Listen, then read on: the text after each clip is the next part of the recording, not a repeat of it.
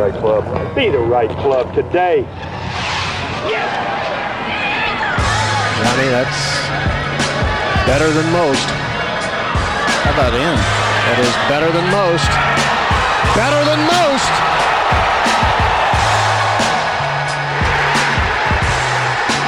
Expect anything different? Ladies and gentlemen, welcome back to the No Laying Up podcast. A fun episode today with Bobby Weed, longtime golf course architect, worked for Pete Dye for many, many years. We talk a lot about what he learned from Pete Dye. We nerd out a little bit on the specifics of building golf courses, but also talk about how things are trending in the industry, how things are trending in the game, what he's been working on lately, what it's like to renovate courses, build your own courses. He worked for the TPC network for a long time, building and renovating a lot of those golf courses. So talk some about Bryson and what he's doing. And gosh, I really honestly feel like we were just getting warmed up. He had a meeting he needed to get to, or else we would have gone for a lot longer. But that usually means somebody's coming back for a part two. So if you're listening to this episode, that means that episode 3 of season 6 of Tourist Sauce, our Oregon season, is live on our YouTube channel. This season is proudly presented by our friends at Precision Pro Golf, makers of premium laser rangefinders that help golfers swing with confidence and hit more greens. Everyone needs a rangefinder, and not everyone wants to break the bank for one. So why wouldn't you get yourself a Precision Pro rangefinder? Keep listening, and I'll tell you which one to get. Throughout this season of Tourist Sauce, we're going to guide you across the Beaver State, showing you the beauty and history that is Oregon golf. This week's episode is about the foundation of Bandon Dunes and the whole story with Mike Kaiser. And I don't want to give away too much. It's one of my favorite episodes we've ever done, and there's very little golf that is actually played in this episode. So on every course that you'll find throughout the season in the great state of Oregon, it was the Precision Pro NX9 slope rangefinder that guided us to the green. It is a crystal clear picture through the lens of this thing. Gives you a yardage fast, easy. It has a magnetic feature that sticks right to the side of your cart if you're in a cart. Every one of us uses these things. We all trust Precision Pro to help us pick the right club and swing with confidence. And so use promo code NOLAYINGUP to get $20 off the NX9 Slope Rangefinder. That's NOLAYINGUP to get $20 off the Precision Pro NX9 Slope Rangefinder. So go to PrecisionProGolf.com. Use promo code NOLAYINGUP at checkout. Swing with confidence. Hit more greens with Precision Pro Golf. Now let's get to Bobby Weed. All right, speaking to all different kinds of golf fans here, how would you describe where you fit in the golf architecture landscape currently? I know that at least our listeners are very familiar with Tom Doak, Gil Hance, Bill Corr, and Ben Crenshaw. They've all been guests on this podcast before, David McClay Kidd. How would you describe how you fit into the landscape?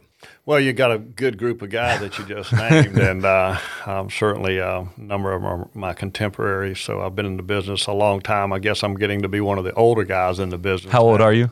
I'm 65, so I'm working on about 40 plus years of playing in the dirt.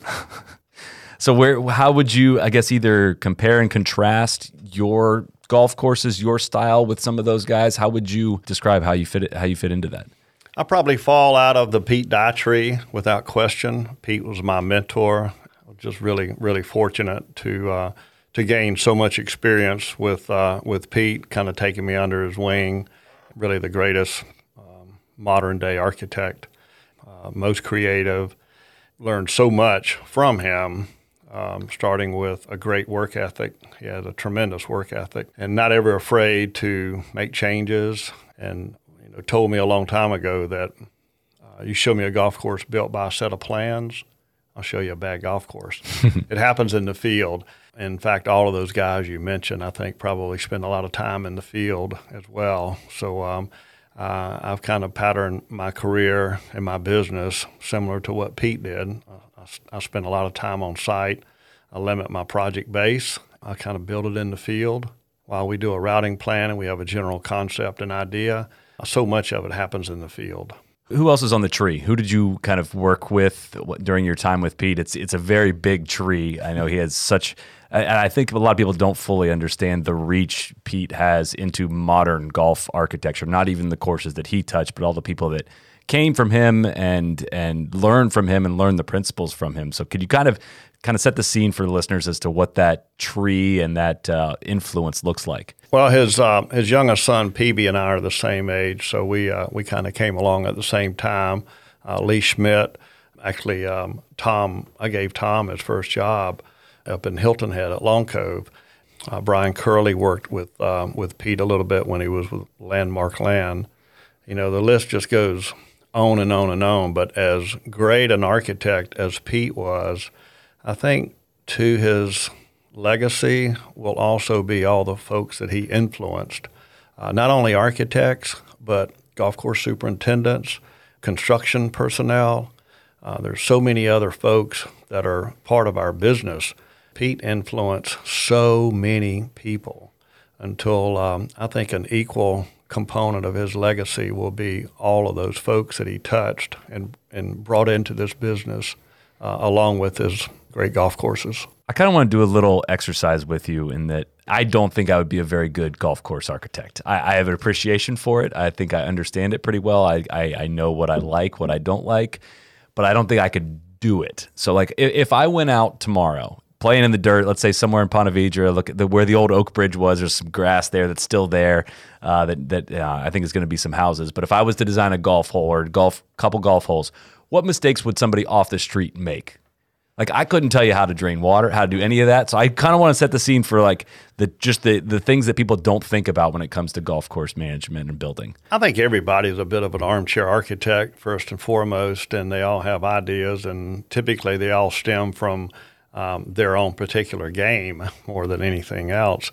Some of the pitfalls probably would be not paying attention to any drainage, and drainage is probably the foremost, most important item to begin with and end with.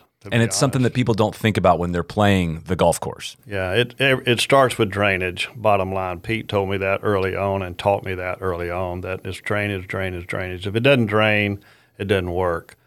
It doesn't matter if the turf is 1/8 of an inch underwater or 8 feet underwater. It doesn't matter. Wet is wet. Drainage is always going to be a key component. Width of the golf holes, I think I've always felt like the wider corridor you have, the better off you are. People tend to want to leave a lot of trees in there. You'd probably go out and fall in love with a couple of trees and leave the trees in, but you don't really build a golf hole around trees. They're gonna check out just like everyone else. So you'd probably fall into that trap as well. And then you'd probably design the golf hole to fit your game. If you hit it left or right, you're going to favor strategy that's going to help you in that respect. You probably build a green with either way too much contour, crazy contours that nobody else could play or finish, or build something really flat. But I mean, every hole fits somebody's eye, and every golf hole, somebody's going to like. There's a lot of strategy that goes into it from start to finish, and the routing is always going to be one of the most important things. I mean, what you just explained, you're actually renovating. You're taking an existing piece of ground that had some golf holes on it and refashioning another golf hole. So that's renovation, which is completely different from new construction in so many ways, because on renovations you have the beauty and the benefit of seeing what's wrong, what doesn't work, what you don't like, and making all of that good. On a blank canvas, you're starting from scratch, so you get to route the golf course and space it out, and it's a lot different. A lot of considerations to take into play when you're considering a brand new golf course versus a renovation. So when it comes to a renovation, and I'm going to ask this, besides the obvious, we know with a renovation, there's a golf course there and you're updating it in a lot of ways versus the original design. You're starting from scratch. What compare and contrast what those jobs are like in a way of, how am I asking this? Besides the obvious things that are different between the two, what are some things do you have to consider? On a renovation, you certainly want to be a good listener. You want to understand the attributes and the items that are really issues that are creating a renovation job, and typically that's renovation golf course typically is one that has fallen out of favor. It's not competitive in the marketplace. It needs to be updated from a drainage standpoint, from an irrigation, and more often than not, grassing. So those are some of the key components that you would consider on a renovation. And also, there's probably been a lot of trees planted on the golf course. Depends on how old it is. So a lot of factors go in. But it's fairly easy to go around and see and maybe even play a renovation golf course and get a feel for it, and then be a good listener as to who your client is, what they're looking for, and how they want to change. But as opposed to a new golf course, I think on a new golf course, one of the very first questions you want to ask your client is, who's playing the golf course? Who am I building the golf course for?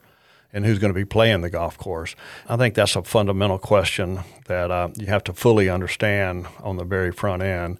And then, what are you trying to build? Is it a public golf course, private? Is it a tournament golf course?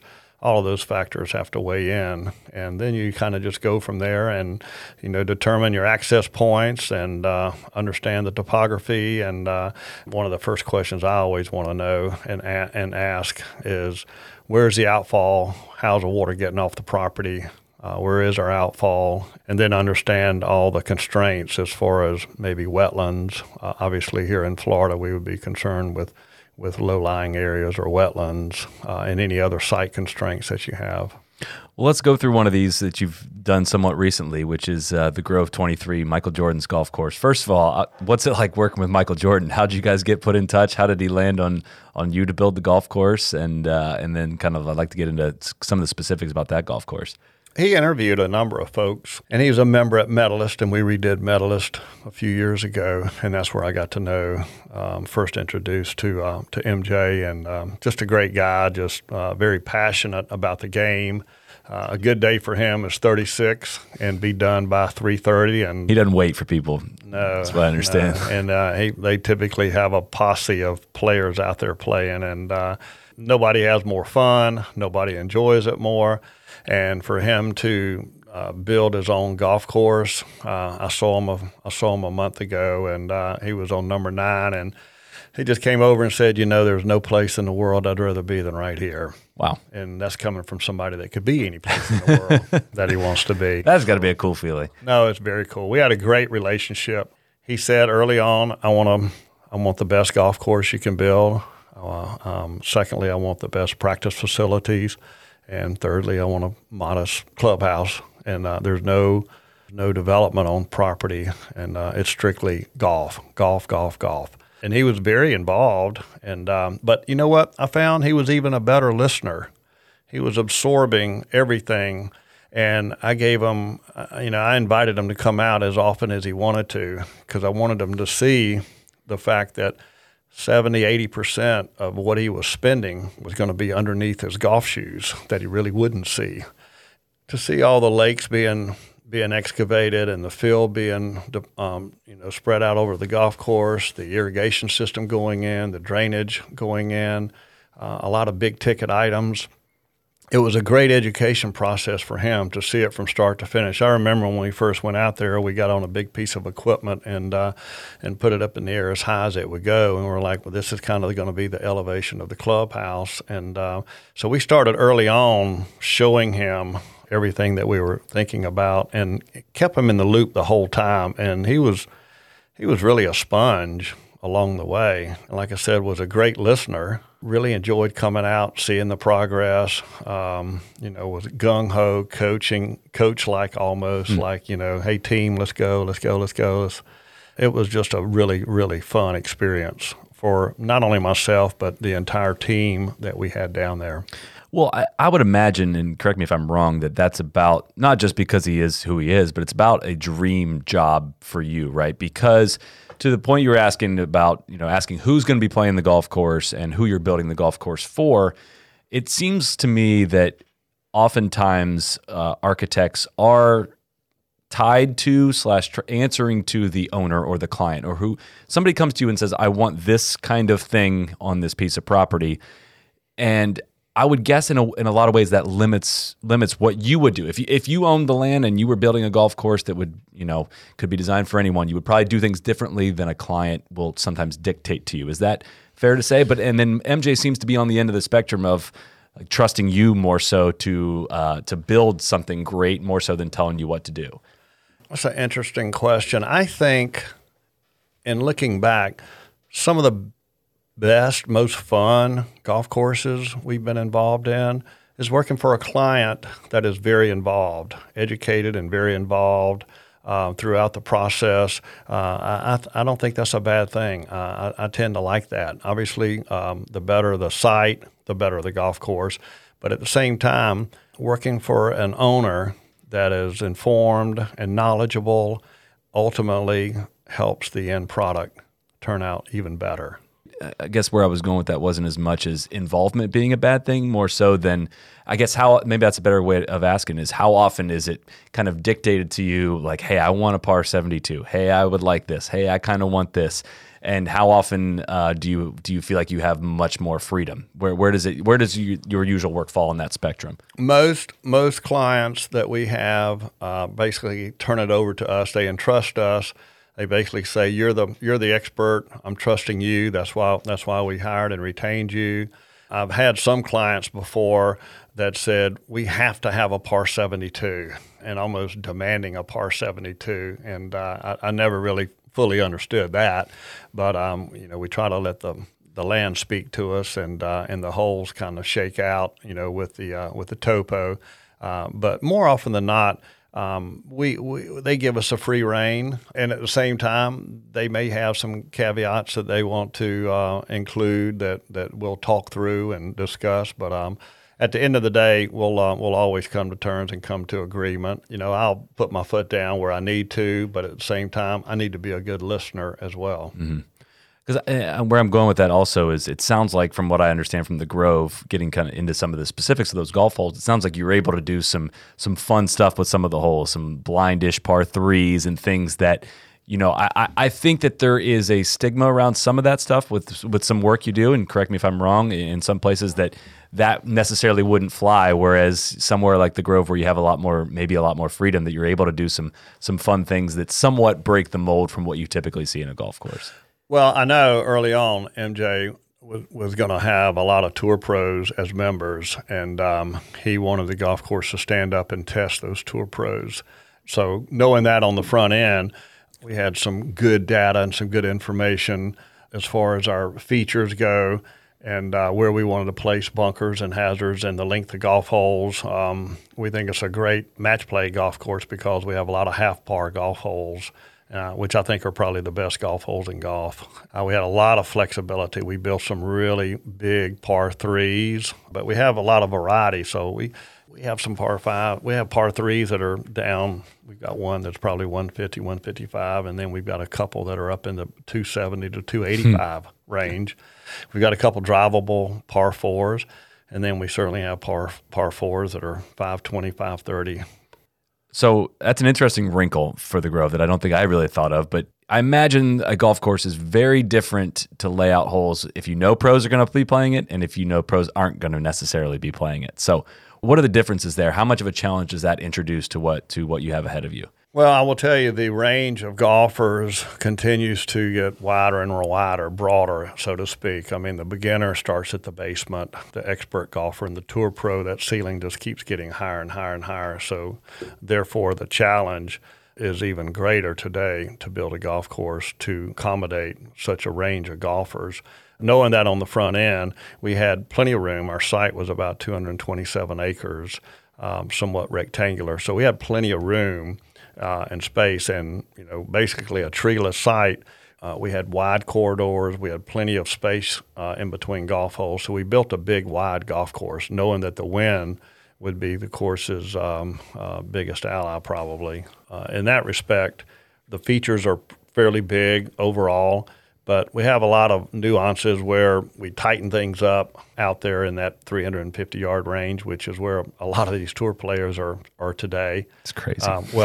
Well out in front of me and most everybody else.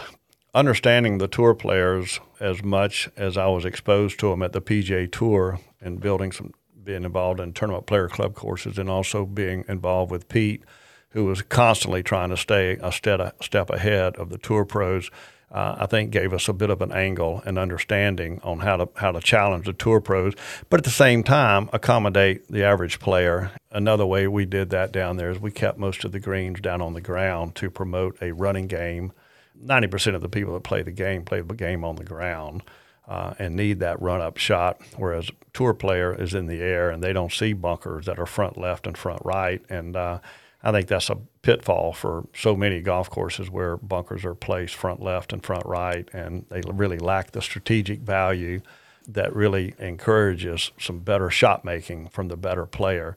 But as long as you can run the ball up on the green, you're going to accommodate everybody.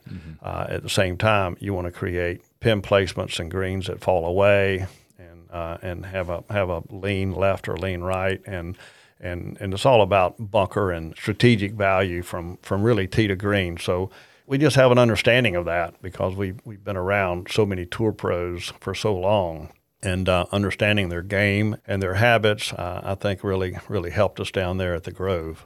A quick break here to check back in with our friends at BioWave. You heard me talk about BioWave in last week's Rocco Mediate podcast. That website and link, promo code, is all going to stay the same. Get to that in a second. This episode is brought to you by our friends at BioWave. This is a TC special. So he told me that in high school he used to have bad hip flexors, and he would get stem treatment on those, which is basically just shooting electric pulses through the muscle to get it activated, get blood going.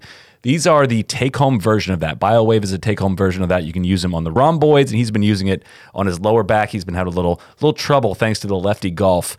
So a little bit of detail on BioWave. It is FDA cleared, 100% drug-free. It is pro athlete proven and trusted. It's for chronic and acute pain and recovery. You can use it to warm up before golf, during a round of golf, for recovery after, treating any kind of acute or chronic pain. And one 30-minute treatment can provide long-lasting pain relief for hours. I'm lucky enough right now. I don't have a lot of pain going on, so I haven't tried this personally. But again, TC is swearing by this.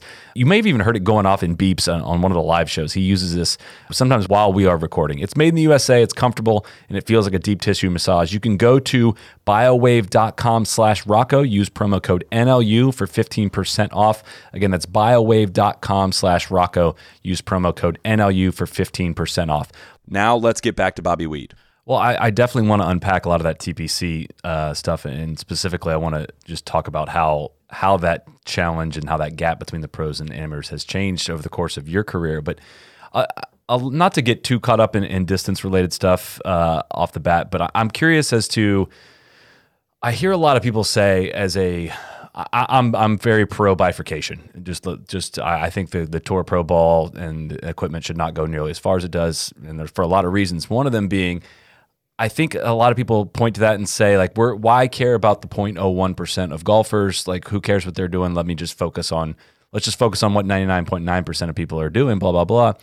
But do you see an effect of the top level guys with how far they're hitting it? What kind of a trickle-down effect does that have in anything related to your job, anything related to amateur golf that has nothing to do with competition? And where I'm kind of going with that is, like, people, the ball goes a little further now for amateur golfers, but that gap is different than it is for the professional golfers, but it makes people play further back tees, and people want more yardage in their golf courses a little bit. Do you kind of see where I'm going with that? Yes. The game has been bifurcated forever. I mean, going back when we had the two-piece balata ball, that's what the tour players played. The amateurs played a hard ball. It wasn't until the hard ball became so good that everybody went to a hard ball.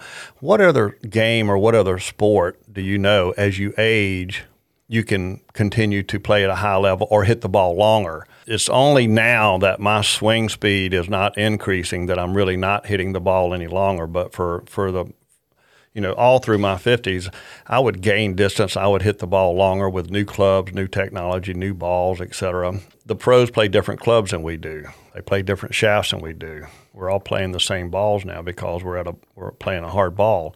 But if you just look back in the early 90s, before we started hitting metal woods, we were playing with soft balls and hard putters. Now we're playing with hard balls and soft putters.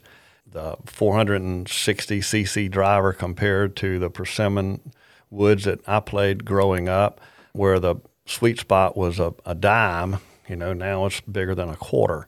There's been so much change, but the change in the technological advances today seem to certainly cater to the swing speed of these guys that are swinging the club so much faster. They're getting the full benefit of all the technological advancements.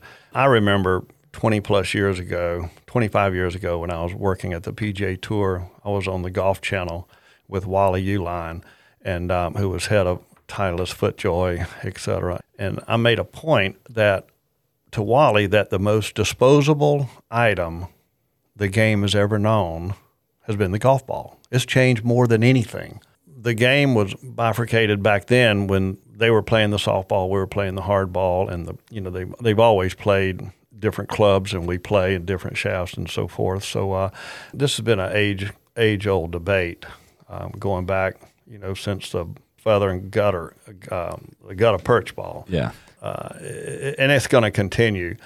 But I think at some point people are going to have to realize, the governing bodies are going to have to realize that we're going to have to make some changes. You can see what Bryson is doing to the golf course just today and where he's hitting the ball. It'll be really interesting next month at Augusta to see how he plays and how he hits it there at Augusta. We're all anxious to see that. Yeah, and where I kind of come back to on this is there's just no reason for it to go this far. We don't have the land for it. I mean, you're somebody that works in this specific business, and you understand what land costs are and what it costs to build new tees and all this stuff. It just doesn't seem to make sense to have a ball that goes that far and covers and bypasses so much of a golf course that you're setting up hazards along the way. But there's no point in setting up hazards within the first 300 yards for some of these guys. It's just crazy. Yes, you're right. As crazy as it is, I think it's an incredibly exciting time to be a golf course architect, because I think we have as much to do with changing the game as anybody, challenging the players of today and tomorrow. I think it's an incredible, fascinating time today, and I relish that challenge to continue changing our design strategies and creating new strategies, and how we play the golf hole, how we play the golf course, and how we get around. You saw at the U.S. Open how they tried to grow the rough up, and the greens were really rock hard. I'm not a big fan of massive rough. I understand why they do it. I think there are a lot of other ways that we're going to develop in the future to challenge players at the highest level. But at the same time, you say that's less than 1%, and it's well under 1%. Yeah. We can't get caught up in building golf courses for these tour pros. I mean, we need to grow the game. We need more golf courses that we can play in 3 hours. We need more golf courses that we're not losing more than two sleeves of balls.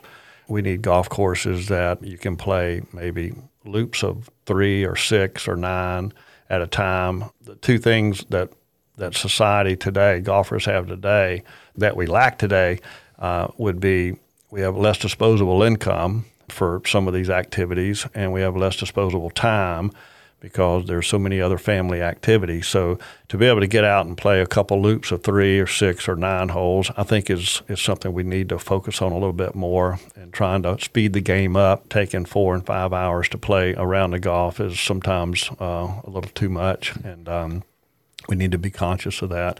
The other good thing is that cost of golf has come down in a lot of areas for municipal golf and public golf access. And during this COVID pandemic, I think golf's become a real shining star. You see more families out. You see more people out walking and playing, and golf rounds are up significantly.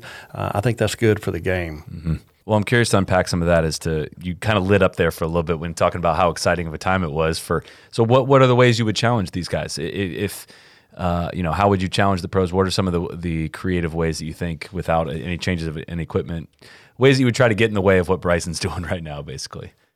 Well, I think players aren't turning the ball quite as much. I think you can introduce a little more left to right and right to left golf holes. Dog legs, I think, can be introduced a little bit more. I think you can take the angle turn. Obviously, the angle turns are going out. When I first came into business, I was on the tail end of 750 feet or 250 yards. Pete Dye was the first one to go to 800 feet, 267, and to 850, 283, and then obviously 900 feet at 300 and then beyond.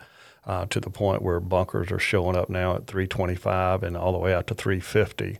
Managing and adjusting those bunkers as an architect, I don't think any of us really want to take the driver out of their hand, but I think it can be the fairways can be set up to where it can be a little more demanding off the tee, and tighten up those areas down in that 325, 350 range.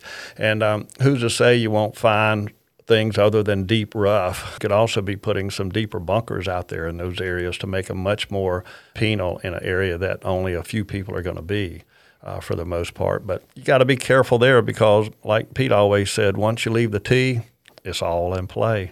That's the beauty of par threes. You know where everybody's starting on a par three, whereas on par fours and par fives, it's truly when you leave the tee, it's all in play because players are everywhere. And then I think, as far as greens go, the speeds today are so much faster. We've had to slow some of the greens down as far as slopes to accommodate all the speed. But I think you can still have some false fronts. You can have some greens that go away from you, some greens that tilt one way or the other. Up at Wingfoot, most of those greens are from back to front. So when they're hitting it out of that thick rough, they know they could either run the ball up to a lot of those greens, or they'd have a bit of a backstop in those greens.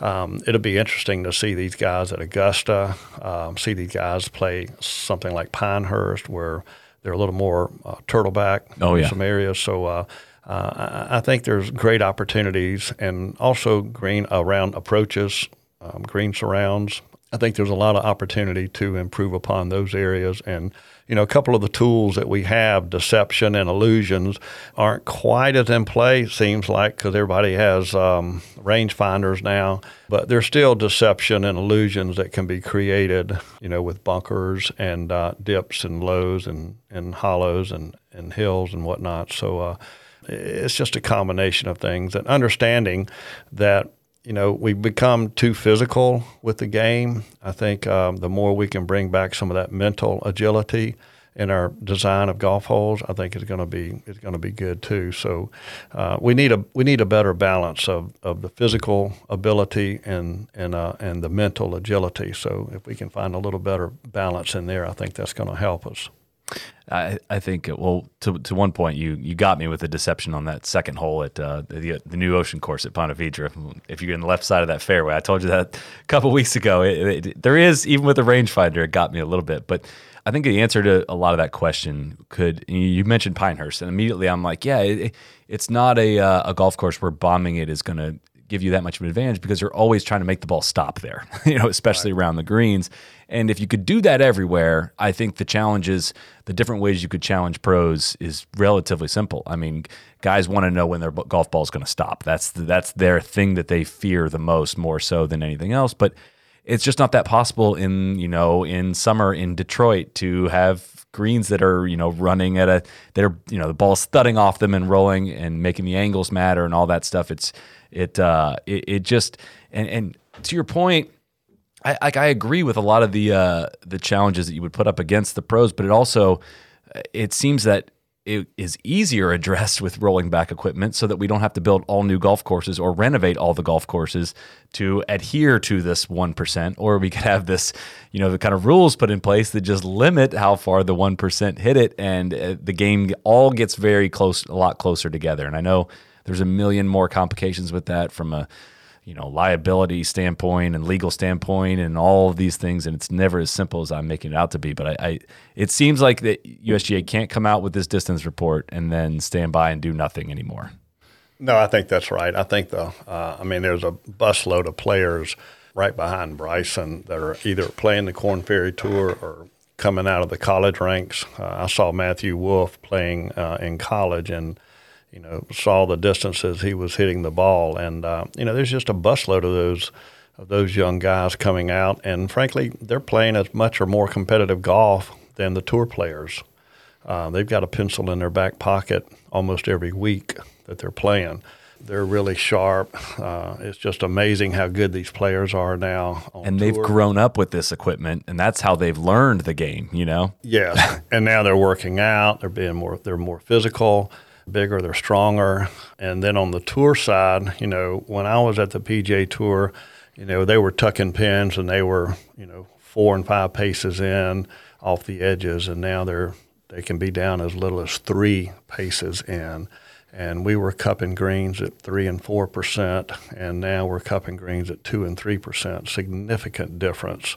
All that said, I really am excited about the future and continuing to grow the game, but also continuing to challenge the best players. I think that's what really gets our juices going as designers.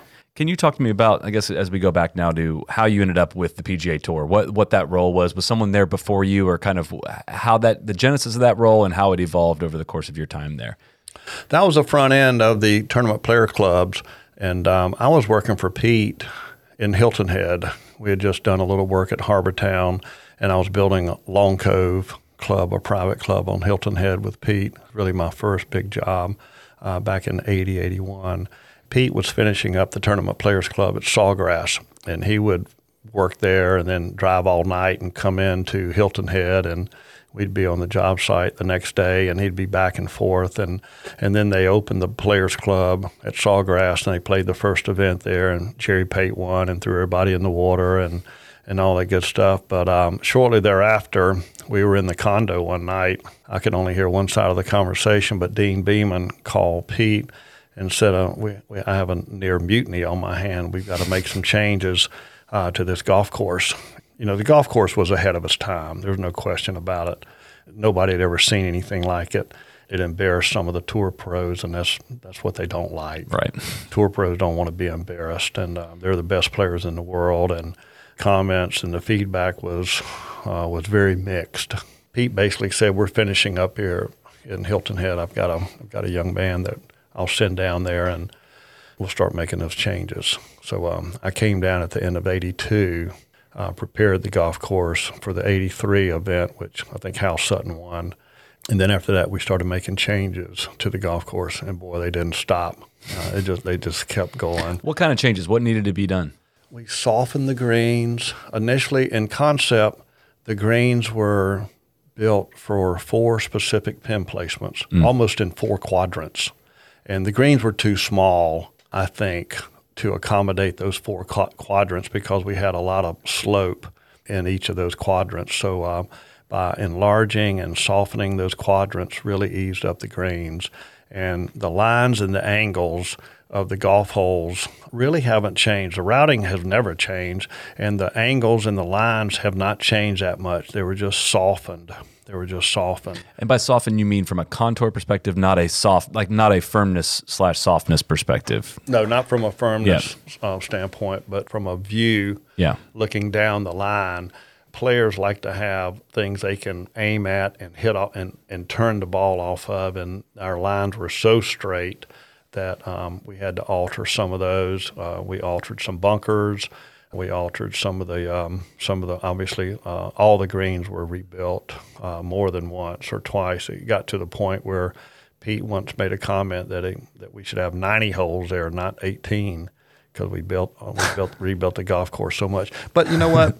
Jack did the same thing. Has done the same thing at Muirfield. Muirfield's a great golf course today. Donald Ross did the same thing at Pinehurst No. 2.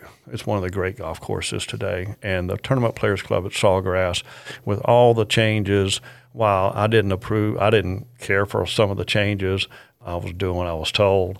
And I think the golf course has evolved into a really great golf course today. I always say this about Stadium Course, and I don't even know if it's technically accurate, but that it's classic Pete Dye visual intimidation as far as the fairways come, because you stand in those fairways and you're like, this is actually pretty wide up here, but from the tee boxes, it feels a little uncomfortable. Is there anything that you learned from Pete, I guess, in terms of visual intimidation and how that plays a role, even with the rangefinder era and whatnot, as to how to visually kind of confuse players, even at the top level? That's a good comment. Visual intimidation looks harder, plays a little bit easier. And I think the fairways are a little rounded in terms of kind of folded over where you can't see the true edges of the fairway from the tees, and it makes you feel like it's more narrow. And I always say that to people. I'm like, yeah, take a look here at how this works. And now that I think about it, I don't know if that is actually technically a Pete Dye-ism. Well, it's a flat golf course. We obviously have basins to pick up drainage because the site was not a very good quality type of material that the golf course was built on. So it does have some subtle movement, but that's only to get the water off. But the visual intimidation, there's so much eye candy out there, and in particular in the very beginning, because it was a single row irrigation system when the golf course opened. So the fringes became pretty rough. It was rustic looking, somewhat unkempt. You missed the fairways and you were going to pay the price, whereas today it's a little more of a parkland feel today with more irrigated turf, more wider areas. So that has changed over the years as well. The edges are a little softer, but there is plenty of visual intimidation. You kind of have to keep both hands on the wheel throughout the round. And what I really have always liked about the golf course is it doesn't favor one particular player hitting it left to right or right to left. I mean, you're going to get exposed at some point during the round if you only hit it left to right or right to left, because the golf course demands that you're going to have to turn the ball both directions. And the golf course has great variety. And we've added some length over the years, and frankly, there's probably a few more holes that could have a little more length added yet today that I'm sure the tour will be looking at into the future. I think it's a great test of golf. I really, really enjoy playing it. I know some high handicappers don't necessarily enjoy playing it. Or I've been told it's my low handicap privilege that I really like that golf course. But I think it's a fascinating place to play. What would I hate to ask this question in such a basic way. We could spend 10 hours probably talking about what you learned from Pete Dye, but I was just curious as to, you've touched on a couple of them already. Where's the water going off the golf course? How to drain a golf course and stuff. But I'm wondering as to what you think the most interesting things that kind of made you, when you learned them, go, that you learned from Pete Dye along the years. He was never totally satisfied. He thought that every time he made a change to a feature, that it was making the golf hole better. And more often than not, he was absolutely correct. So he was never afraid of getting a hole almost ready to grass, or even if it was grassed, he was not opposed to coming back in and changing. He was such a perfectionist that he was constantly shaping and molding in the field, drawing with his bulldozer and sketching in the dirt and the sand of what he was trying to do, and creating these angles is really what he was so focused on. He was so driven and focused by the angles of each and every golf hole. And the stadium course is a beautiful example of that.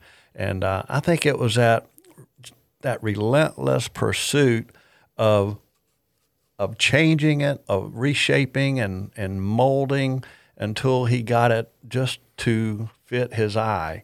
And that was one of the great takeaways for me. And then, the fact that we would be working 12 and 14-hour days every day, not just 4 or 5 days, every day, working 12 and 14 hours, and he would make it fun.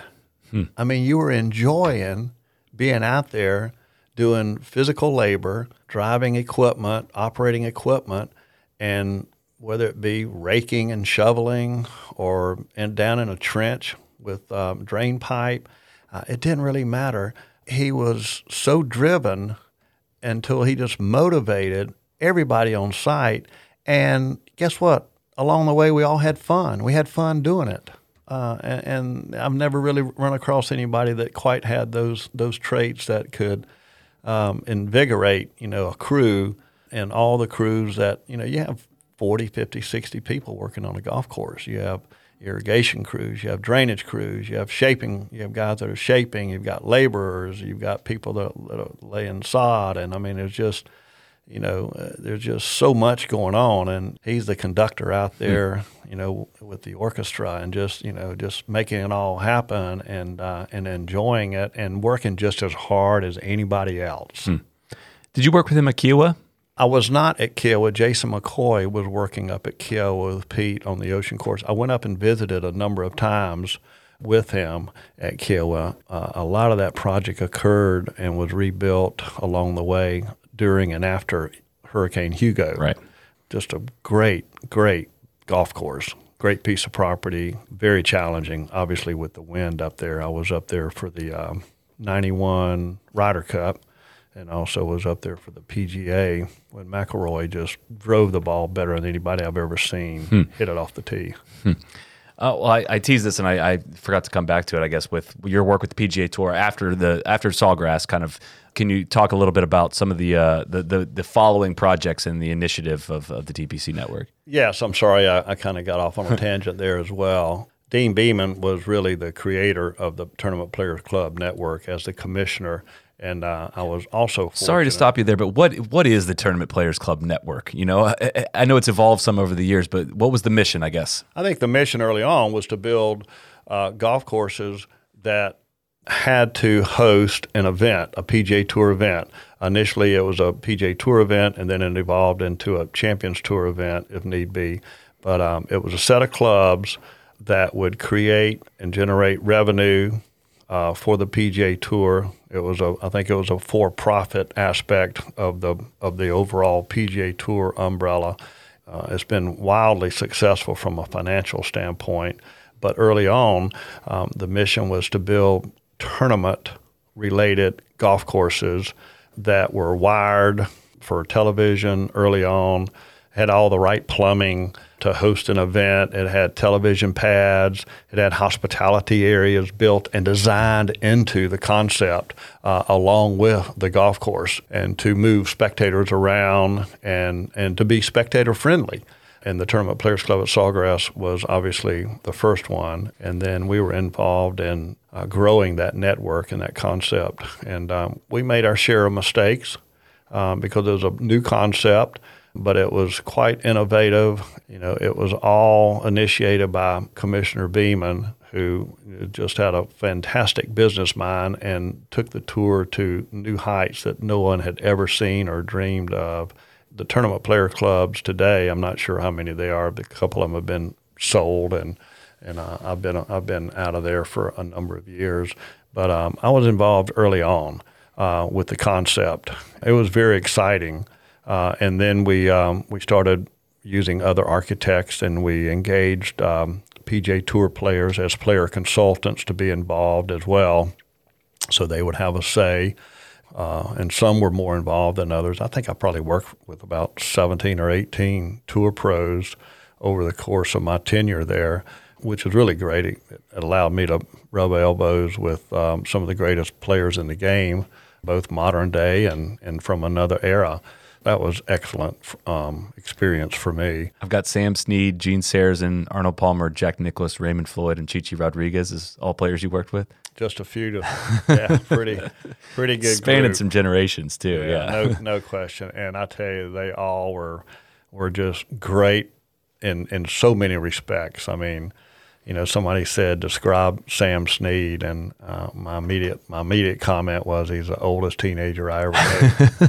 And it was great being around Jack. It was great being around Arnold and Gary Player and Raymond Floyd and Jerry Pate, Chi-Chi, Fuzzy Zeller, just so many great players that just had shared so many common interests and about the game, and some were more involved than others. From a design standpoint and input. Two of the guys that were player consultants that I worked with at River Highlands included Roger Maltby and Howard Twitty, and they were very involved. They were really into it. They wanted to know everything that we were doing, and they were involved in a lot of the strategy of some of the golf holes and some of the bunkering, and they had good input, very good input.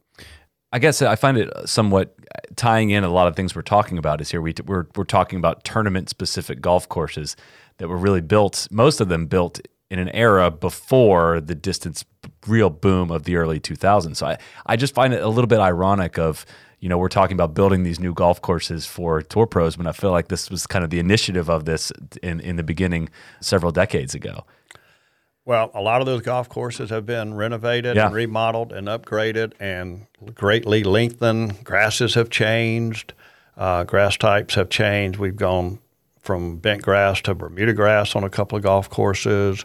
We've changed them out, and we've added length to a lot of those golf courses. The Tour has a shot link data, which is incredibly valuable. So you can use a lot of that information to help upgrade some of these golf courses. Rethinking the bunker strategy, not only in the fairways but around the greens. I mean, they have such stats today that, a lot of times they can get out of the bunker. They have a higher up and down percentage getting out of the bunkers than they do from around the greens on shortcut. Mm-hmm. Obviously, when you go in the bunker, typically, if it's a normal bunker shot, they're hitting a 58 or 60, 62 degree wedge, whereas you miss the green and you're down in a hollow, then you may have 3 or 4 choices on getting it up and down. And if you don't make the right decision and you don't get it up and down, there's that mental aspect that I think has been missing a little bit. And we've taken out bunkers sometimes in instances around greens as well, just to add a little more variety as far as players, trying to get it up and down around greens instead of just flanking greens with bunkers. Yeah. That's not necessarily good strategy. Well, it's one thing I hear sometimes on the PGA Tour that I never, ever, ever hear during the British Open is after a player hits a shot, get in the bunker.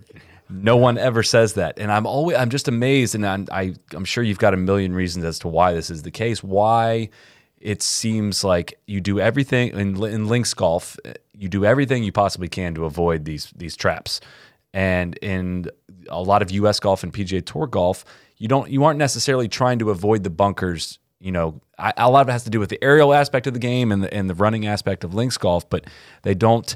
Muirfield Village is the one place I think of where they've really deepened the bunkers to make it very, very difficult to get up and down. But otherwise, it just doesn't seem like I see pros with really, really difficult bunker shots very often. You're right. Bunkers have evolved tremendously, and I hear superintendents talk sometimes that they spend more man hours maintaining bunkers than they do their greens. I have a problem with that. Clubs want their bunkers to be all consistent. How do we get our bunkers 100% consistent?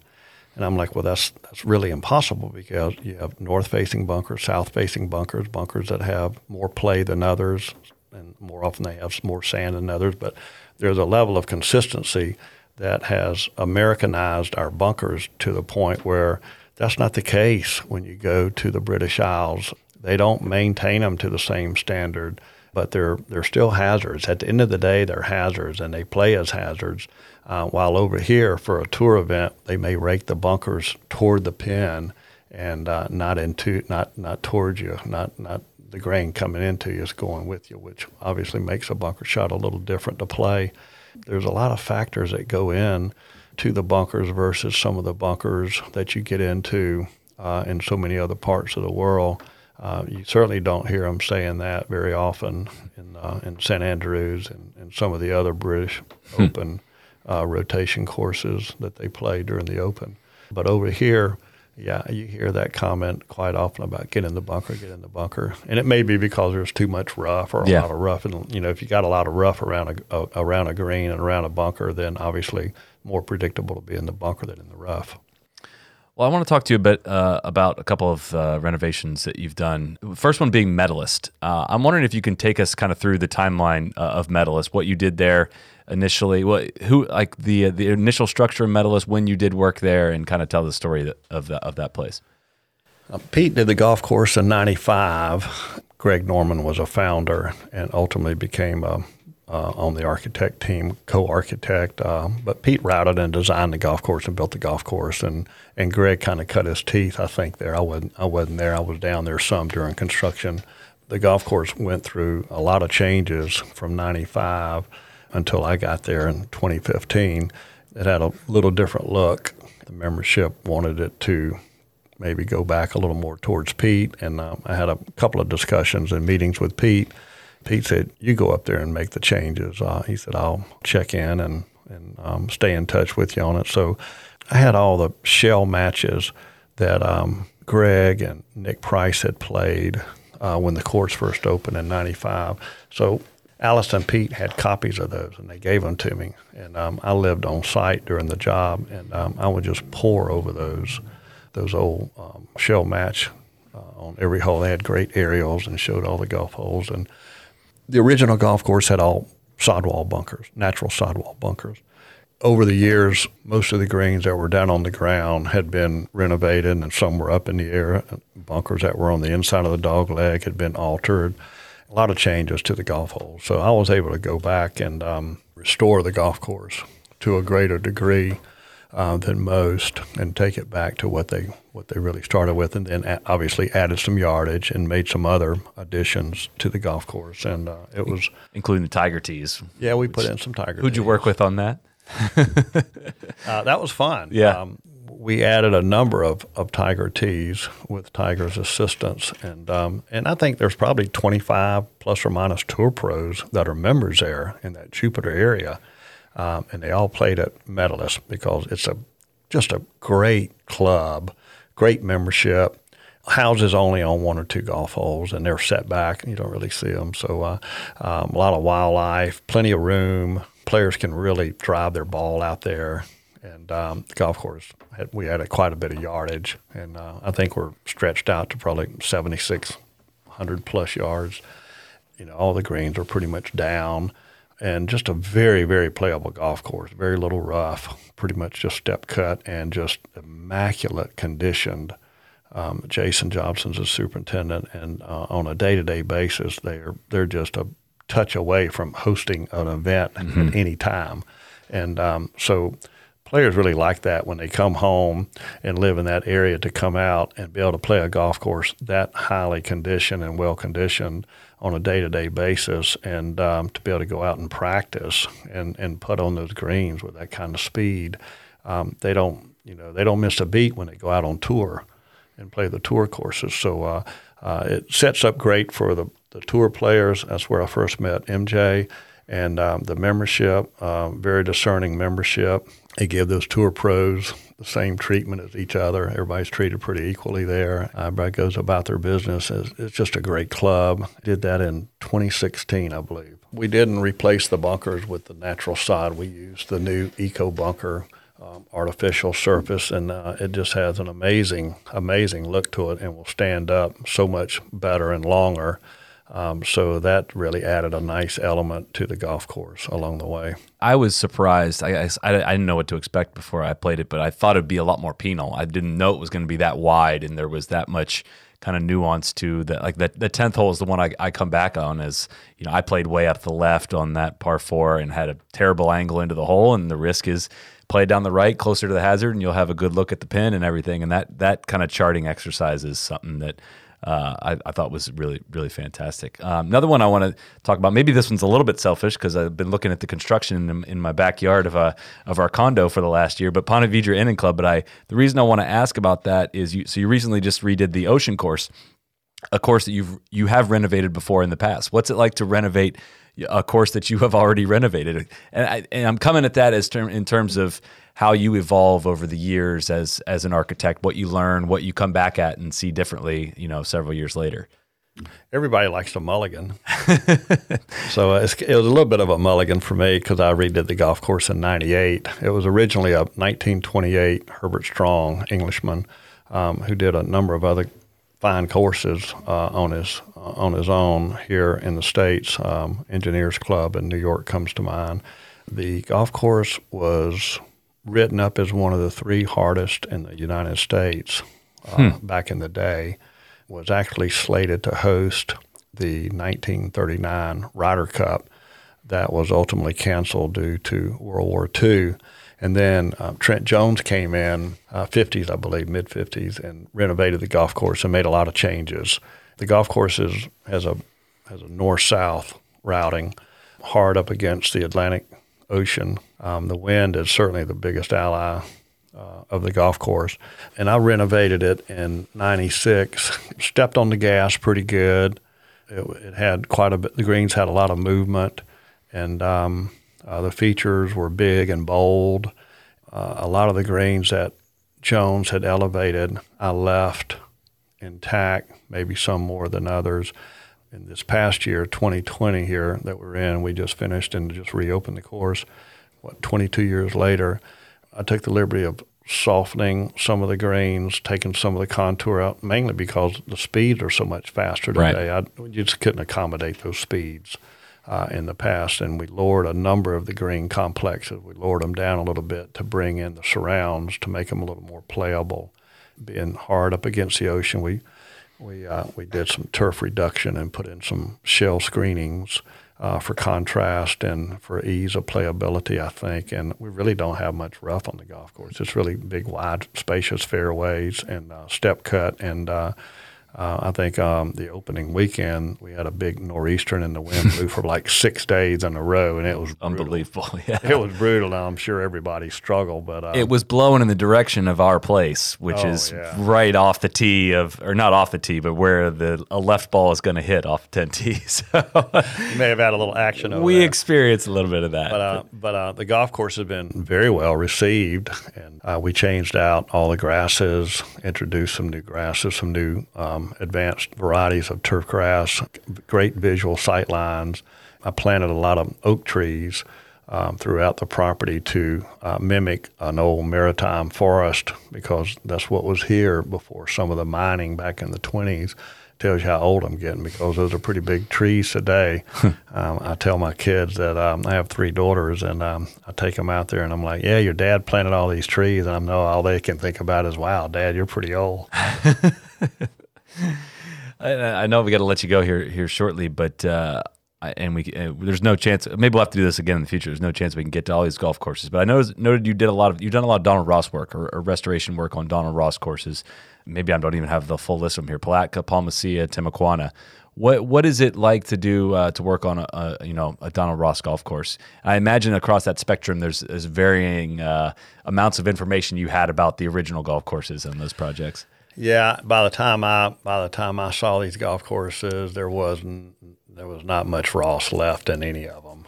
They've been renovated 3 to 5 times over the years. So I was able to go back and historically look for old files and records, and like at Timuquana, it's set right beside a naval air station, and I was able to find some old 1940s aerials from the Navy, and they'd overshot some of the properties, and it showed the golf course. So I was able to enlarge and see. What struck me early on was the lack of trees. It was basically a treeless site with a few big clusters of oak trees. And then when I saw the golf course, it was absolutely tree-lined. And one of the most unique aspects of that particular golf course was I found 3 sets of 150-yard markers. I found some juniper trees that were 40 feet tall that were 30 yards back in the woods. And then I found some podocarpus and some ligustrum, 150-yard markers. And that just showed you the evolution of how the golf course just kept tightening up as more and more trees were planted, because back in the 40s, even then, there were very few trees on that golf course. And that just shows you how golf courses evolve over time. But we were able to go back and really rebuild that golf course. And, one item that you don't see much today is quirky. I think quirky has fallen out of favor, and I think quirky is still good. I think we should have more quirky features out on golf courses, and quirky can be good. Well, it's got to just be hard. Going back to what we talked about in the very beginning about convincing owners or whatnot, it seems like quirky back in the day was just kind of the way of, there wasn't any template of how a golf course should look. And so you could do quirky and you didn't really know it was quirky at the time. But now, how hard is it to get away with doing something quirky? Because I feel like a lot of today's golfer is conditioned to not like blind shots, to not like, a 240-yard par 4 or something like that. Or, how hard do you find that challenge? Well, I just keep going back over and seeing a lot of great courses in the British Isles, and there's still a lot of great golf courses here in America that have a lot of quirkiness and blindness and up and down and funky features in and around greens and bunkers that are not normal to most players, even yardages of golf holes. You know, we had a lot of fun shaping and molding that golf course in the field, and same thing at Palmacia. Down in Tampa, in South Tampa, that golf course had been changed so many times, and it's on a very small piece of property. And a lot of oak trees have been planted over the years. You really can't play that golf course without, you know, having to play out from underneath an oak tree or around a tree at some point. Again, you know, it's not a really overly long golf course, and the corridors are pretty tight. But it works. It works. It's a great country club, and it's a fantastic membership. And then you go to Palatka, and it was a 20s raw-style golf course, and the greens are about as big as your table right here, and they just slope off. But it's the most fun playing golf course. I think from the tips it may be 6,000 yards, par 70. And they have a couple of amateur events there. They play the Azalea Amateur there. And Florida Azalea. They give a lot of Walker Cup points. And so you get all these college kids coming in there, and they just lick their chops, and they're just going to blister it and shoot 59, 58. Well, no, the golf course just eats them up because you got a lot of hard pan around the greens, and these kids, a lot of rub of the green. I played in this year's event. Yeah, actually. These kids don't play off hard pan very often, and to hit these little bump and runs to these elevated greens is very difficult. But you know, the locals play the golf course in 3 hours. You don't really lose any golf balls. You may lose one ball or two, but for the most part, you can keep the ball in play. It's very short. And then they have a great senior event, and they get the best field. They get one of the best fields in the country for the senior event. So these old golf courses, to restore, renovate these old golf courses and to bring back some of those quirky features is something we need to continue to make sure that we don't lose.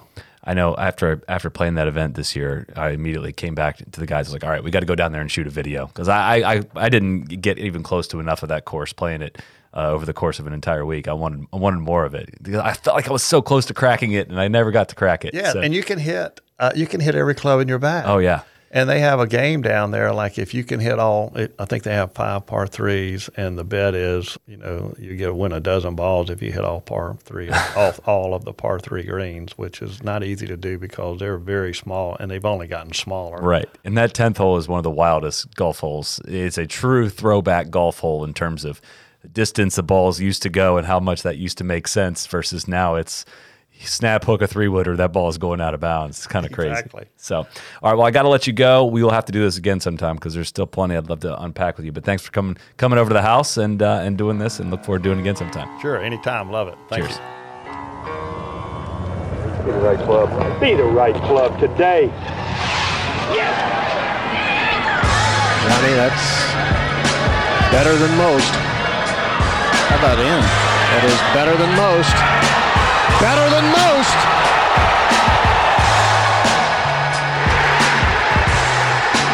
Expect